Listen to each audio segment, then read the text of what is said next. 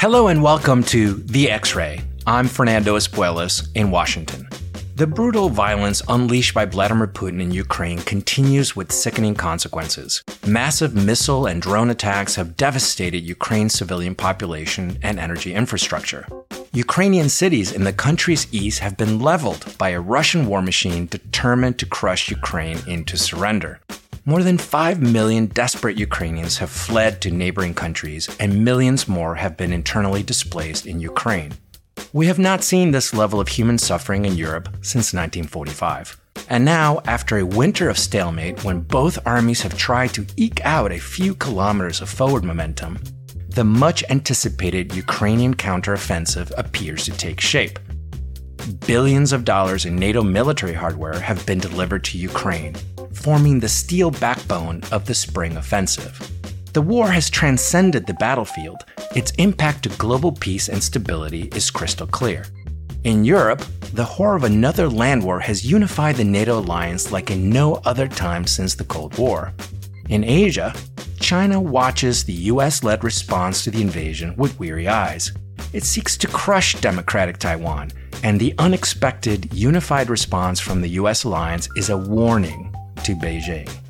And that's the ultimate issue raised by this war. Will democratic countries repeat the errors of the 1930s, appeasing a fascist dictator hoping to ward off more violence, or fight back? Some 450 days since Putin's invasion, the democracies are standing up and willing to defend the world order. Today, I explore the full spectrum impact of the war with former U.S. Secretary of Defense Leon Panetta. Secretary Panetta has been on the front lines of American government for decades, serving as a congressman, White House chief of staff, and CIA director. He is now a member of the Council for Responsible Social Media. He knows how weakness encourages people like Putin, and how determined opposition to land grabs and military extortion is essential to the survival of democratic societies. Here now is my conversation with former Secretary of Defense Leon Panetta.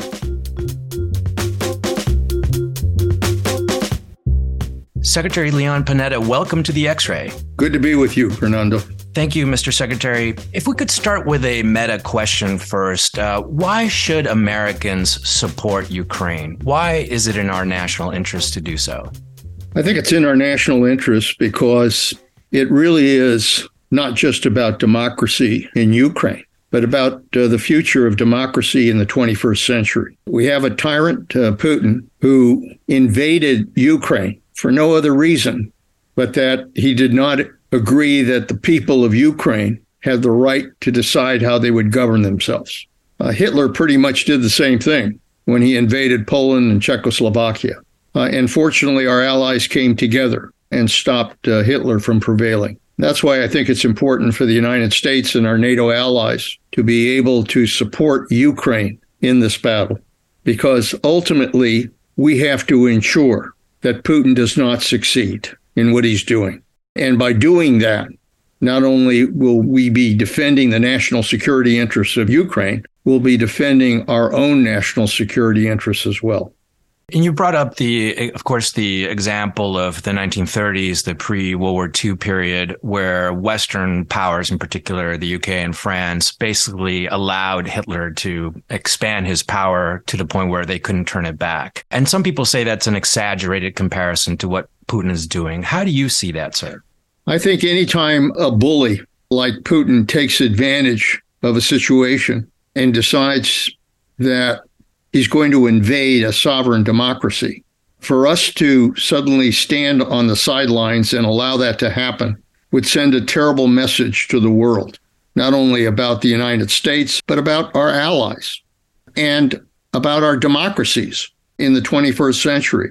It's absolutely critical that we unite in support of the Ukraine, because frankly, there's no other alternative. I mean, if the United States were to walk away from this responsibility, if our allies were to walk away from this responsibility and Ukraine would fall to Putin, imagine the signal that that would send to the rest of the world and what it would mean in terms of whether or not we could protect other democracies in the 21st century. So, as I said, this is not just about democracy in the Ukraine. It's about democracy in the 21st century. Now, yesterday, the president of Estonia said that we should forget the red lines in terms of providing weapons and other military capabilities to Ukraine, because if Russia should prevail, which does not necessarily mean to conquer Ukraine, but rather to maintain the stolen territory that they've invaded, it would essentially create a pathway, if you will, for the Baltic states and perhaps other states to be attacked by Russia at a different time. How do you see that, and how do you contextualize that with the critiques that the Biden administration has received that it's not doing enough, even though it has provided a tremendous amount of monetary and military support? What's your view on that dynamic? I think that it's important for the United States as a world leader, and I believe that the United States needs to be a world leader. It's the role we've played since World War II. But as a world leader, our ability to unify our NATO allies in an effort to do everything we can to support Ukraine in this effort is extremely important. We've implemented sanctions against Russia. We have provided weapons and ammunition to Ukraine. We have reinforced NATO. All of those steps have been critically important to the leadership that the United States has to show in a very dangerous world. And so have we done enough? Look, we have a war going on in Europe. The United States and our allies have provided a tremendous amount of weapons and assistance. Could they have done this at a more rapid pace? Should they be doing more? My response is we ought to be doing everything we can right now to try to make sure that Ukraine prevails in this war against Putin, because it's not just in Ukraine's interest, it's in our interest as well. Look, the reason Putin went into Ukraine is because he sensed weakness. That's what bullies do. He sensed weakness when he was able to go into the Crimea and paid no price. He went into Georgia and paid no price. He went into Syria and paid no price. He conducted a very bold cyber attack against the United States and our election systems and paid no price. He saw what happened in Afghanistan. And all of that gave him a sense that the United States and our allies are weak. And he attacked and invaded because he sensed weakness.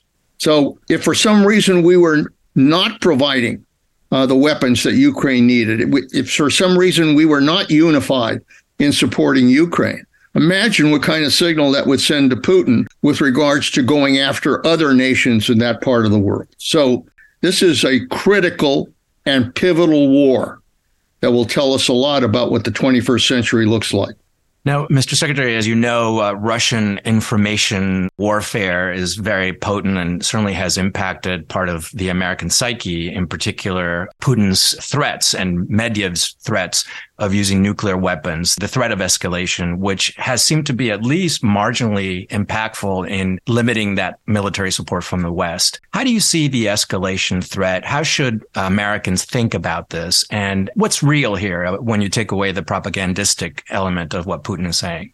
Well, I've always operated on the principle never to trust the Russians and certainly never to trust Putin. I learned that in the CIA. I learned that when I was in the military, frankly. And I learned that certainly as Secretary of Defense. Do not trust the Russians.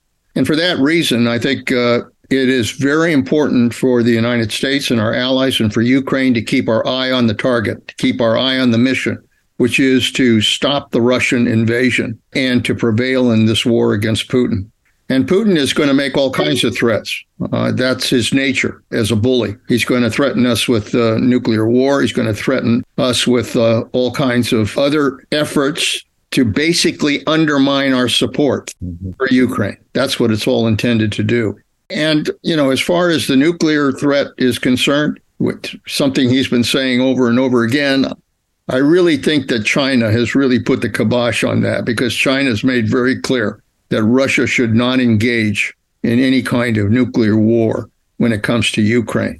And I think because Putin is in a weak position now, depends a great deal on China's friendship at this point, I don't expect that that's going to happen. So what that means is that the United States and our allies cannot be intimidated by his threats. We've got to continue to provide strong support to Ukraine. I guess you mentioned China. One of the most ironic, at least short-term outcomes of this war has been that Russia has become almost, one can imagine, a colony of China, providing raw materials in exchange for manufactured goods, sort of a very 19th century relationship. It's also been discussed that China's watching this war very carefully to understand how the United States and its allies respond to these kinds of threats, of course, because Taiwan is now very much in their sights. How do you see the relationship of China, Taiwan to this war? And how do you see the U.S.'s preparation for a potential Pacific war going? Well, as I mentioned at the beginning, I think that this war, as I said, is not just about democracy in Ukraine, but about democracy in the 21st century, number one. Number two, I have to tell you that because we live in a dangerous world in which we're not only confronting Russia, but confronting China, confronting North Korea, confronting Iran, confronting a lot of flashpoints in a very dangerous world, that the message we send to Putin in Ukraine has to be exactly the same message we send to Xi in China, to Kim Jong-un in North Korea, and to the supreme leader in Iran, that they cannot prevail and they will not prevail. And therefore, when it comes to Taiwan, I think the president is right to make very clear to Xi in China that if he goes after Taiwan, the United States will engage militarily. That's a very strong statement, but I think it's the right statement to make. And I also think that Xi is watching Ukraine very closely and sees what has happened to Russia, to Putin, and that they've essentially lost this war. Their invasion has been stopped. They've been weakened. Their economy's been weakened. And Xi has, I think, very carefully come to the conclusion that he does not want that to happen to China.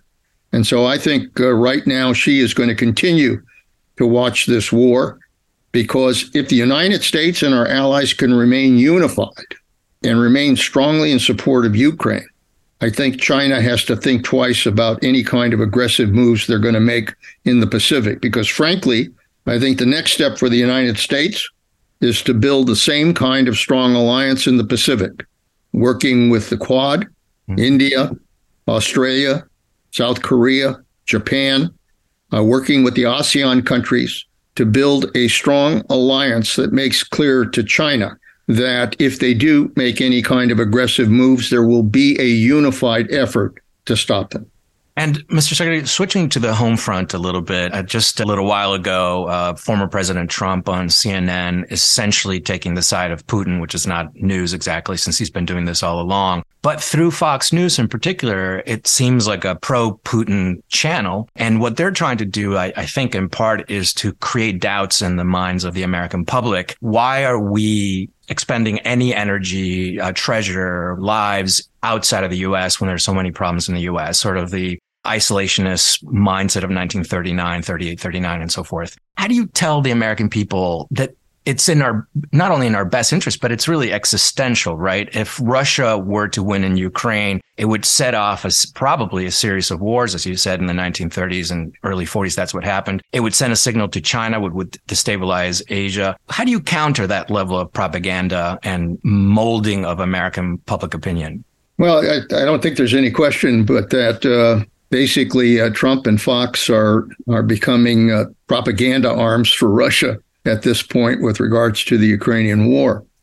We've seen that before. We saw that, frankly, before World War II. There were groups in this country that were strongly urging that we not confront Hitler. Lindbergh, right? Yeah, exactly. Mm-hmm. That we stay neutral. And there were a lot of effective voices out there basically urging isolation on the part of the United States. And thank God we had a leader at the time, Franklin Roosevelt, who understood that ultimately, while, he sensed what the politics was like here at home, he nevertheless clearly saw the threat from Hitler and from Nazism and from fascism, and made moves to basically position us so that we could do what we could to help Great Britain try to survive. And I think those are lessons to be learned. Those are lessons to be learned. Those that somehow say we have no responsibility here are basically urging isolationism, are basically urging the United States to kind of withdraw from our leadership in the world.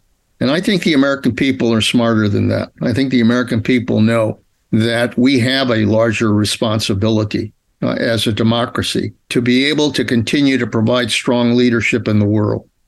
Because I'll tell you something, at a dangerous time when we have all of these threats, if the United States does not lead, nobody else will. Nobody else will. And so I think in many ways, the survival of democracy is at stake here. And that's why it is extremely important for the United States, for our allies, for the American people, for the Ukrainian fighters who are putting up such a brave and courageous fight to continue to be able to work together to defeat Putin. I think there's no alternative here but to be able to succeed in stopping Putin. And I think what sometimes gets missed in this conversation is that if we were to sort of project a world in which the U.S. does not play the role that it's been playing since at least 1945, that there would be wars everywhere, right? There would be local conflicts. There would be massive disruptions to international trade. There would be mass violence, which ultimately would impact the lives of everyday Americans. Is that correct, you think? No, I think without question. Look, we live in a global world. It's obviously much more interconnected than even the kind of world we had to deal with before World War II. This is a world that is interdependent now on communications, on financing, on security, a number of areas. And for that reason, our security, our national interests are dependent on whether or not we are working with our allies to be able to advance both economic security, military security, national security, developing the kind of relationships that can deal with technological change and improvements, dealing with the future that is going to present all kinds of challenges. But the only way to deal with those challenges is to be unified, to work with our allies, to be able to confront those issues. The United States can't do this alone. We've got to do it in partnership with others. And that's what the Ukraine is proving. Our ability to unify NATO and to work together with NATO has sent a message to Putin that what he tried to do in undermining NATO has basically backlashed against him. He now has created an even stronger NATO. With Finland, he's doubled his exposure to NATO. I mean, it's quite dramatic, right? And if Sweden joins, it'll be that much more. So in many ways, his worst nightmare is coming true because what it has done is it has really unified Europe in a way that I haven't seen for a long time, very frankly. Unified Europe in opposition to Putin and what he's trying to do in Ukraine. That's a good thing. Nothing like having a common enemy, correct? Exactly. So, Mr. Secretary, to bring our conversation to a close, sir, and I'm going to ask you to speculate a little bit, but how do you see this war ending? And I know there are multiple ends of this story, but from your perspective, what do you think is the most likely scenario? Well, I think that it was critical for Ukraine and the fighters in Ukraine to be able to stop Putin's invasion. I think that sent a huge signal to the world that those who are fighting for their own country can fight in a way that can overwhelm all of what intelligence thought Putin and his military could accomplish. I mean, let's not forget that the intelligence at the time said that the Russians would be able to invade, capture Kyiv, and within a few days, the government would fall. Right. And yet the Ukrainians stood up and fought bravely and made clear that that's not going to happen. And I think the fact is that Putin's losing this war. That's the bottom line. He's losing this war. He's been weakened. Frankly, I don't think he's going to be able to survive whatever happens in Ukraine, back in Russia, because Russia has been so weakened and paid such a heavy price for this crazy miscalculation on his part. So how does this war end? I think the key right now, and this is a pivotal moment, because, we kind of have two paths here. If we go into a long and prolonged stalemate war with Ukraine, I think that is exactly what Putin wants, because he thinks that the longer this war goes on, the more it will break the will of the United States and our allies and Ukraine to be able to continue to fight. The second path is to initiate a strong offensive against the Russians, which I think Ukraine is prepared to do. We're providing the weapons, we're providing the support system.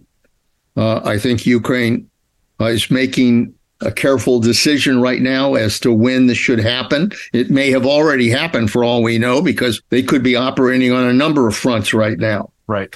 But if they are successful in pushing the Russians back, pushing them back out of the Donbass, even pushing them back in Crimea, then Putin has to then face a decision. Does he withdraw and recognize that he's been defeated, or does he try to negotiate with whatever leverage he has at that point? But what is needed right now is a military offensive that increases the leverage of Ukraine to be able to sit down and negotiate with Putin. That's what this is all about. I think if they can gain that leverage, that ultimately they will prevail. Are you optimistic? I am optimistic because, I've seen those fighters. They really care about protecting their country. And let me tell you, as a Secretary of Defense, if you have fighters who are fighting because they love their country and they're defending their country, that fighter is always going to prevail over fighters who are paid to try to somehow prevail. It's not going to happen. That's right. Well, Secretary Leon Panetta, thank you so much for joining the X-Ray today. Well, it's good to be with you, Fernando. Appreciate it. Have a great day. You too. Thank you, sir.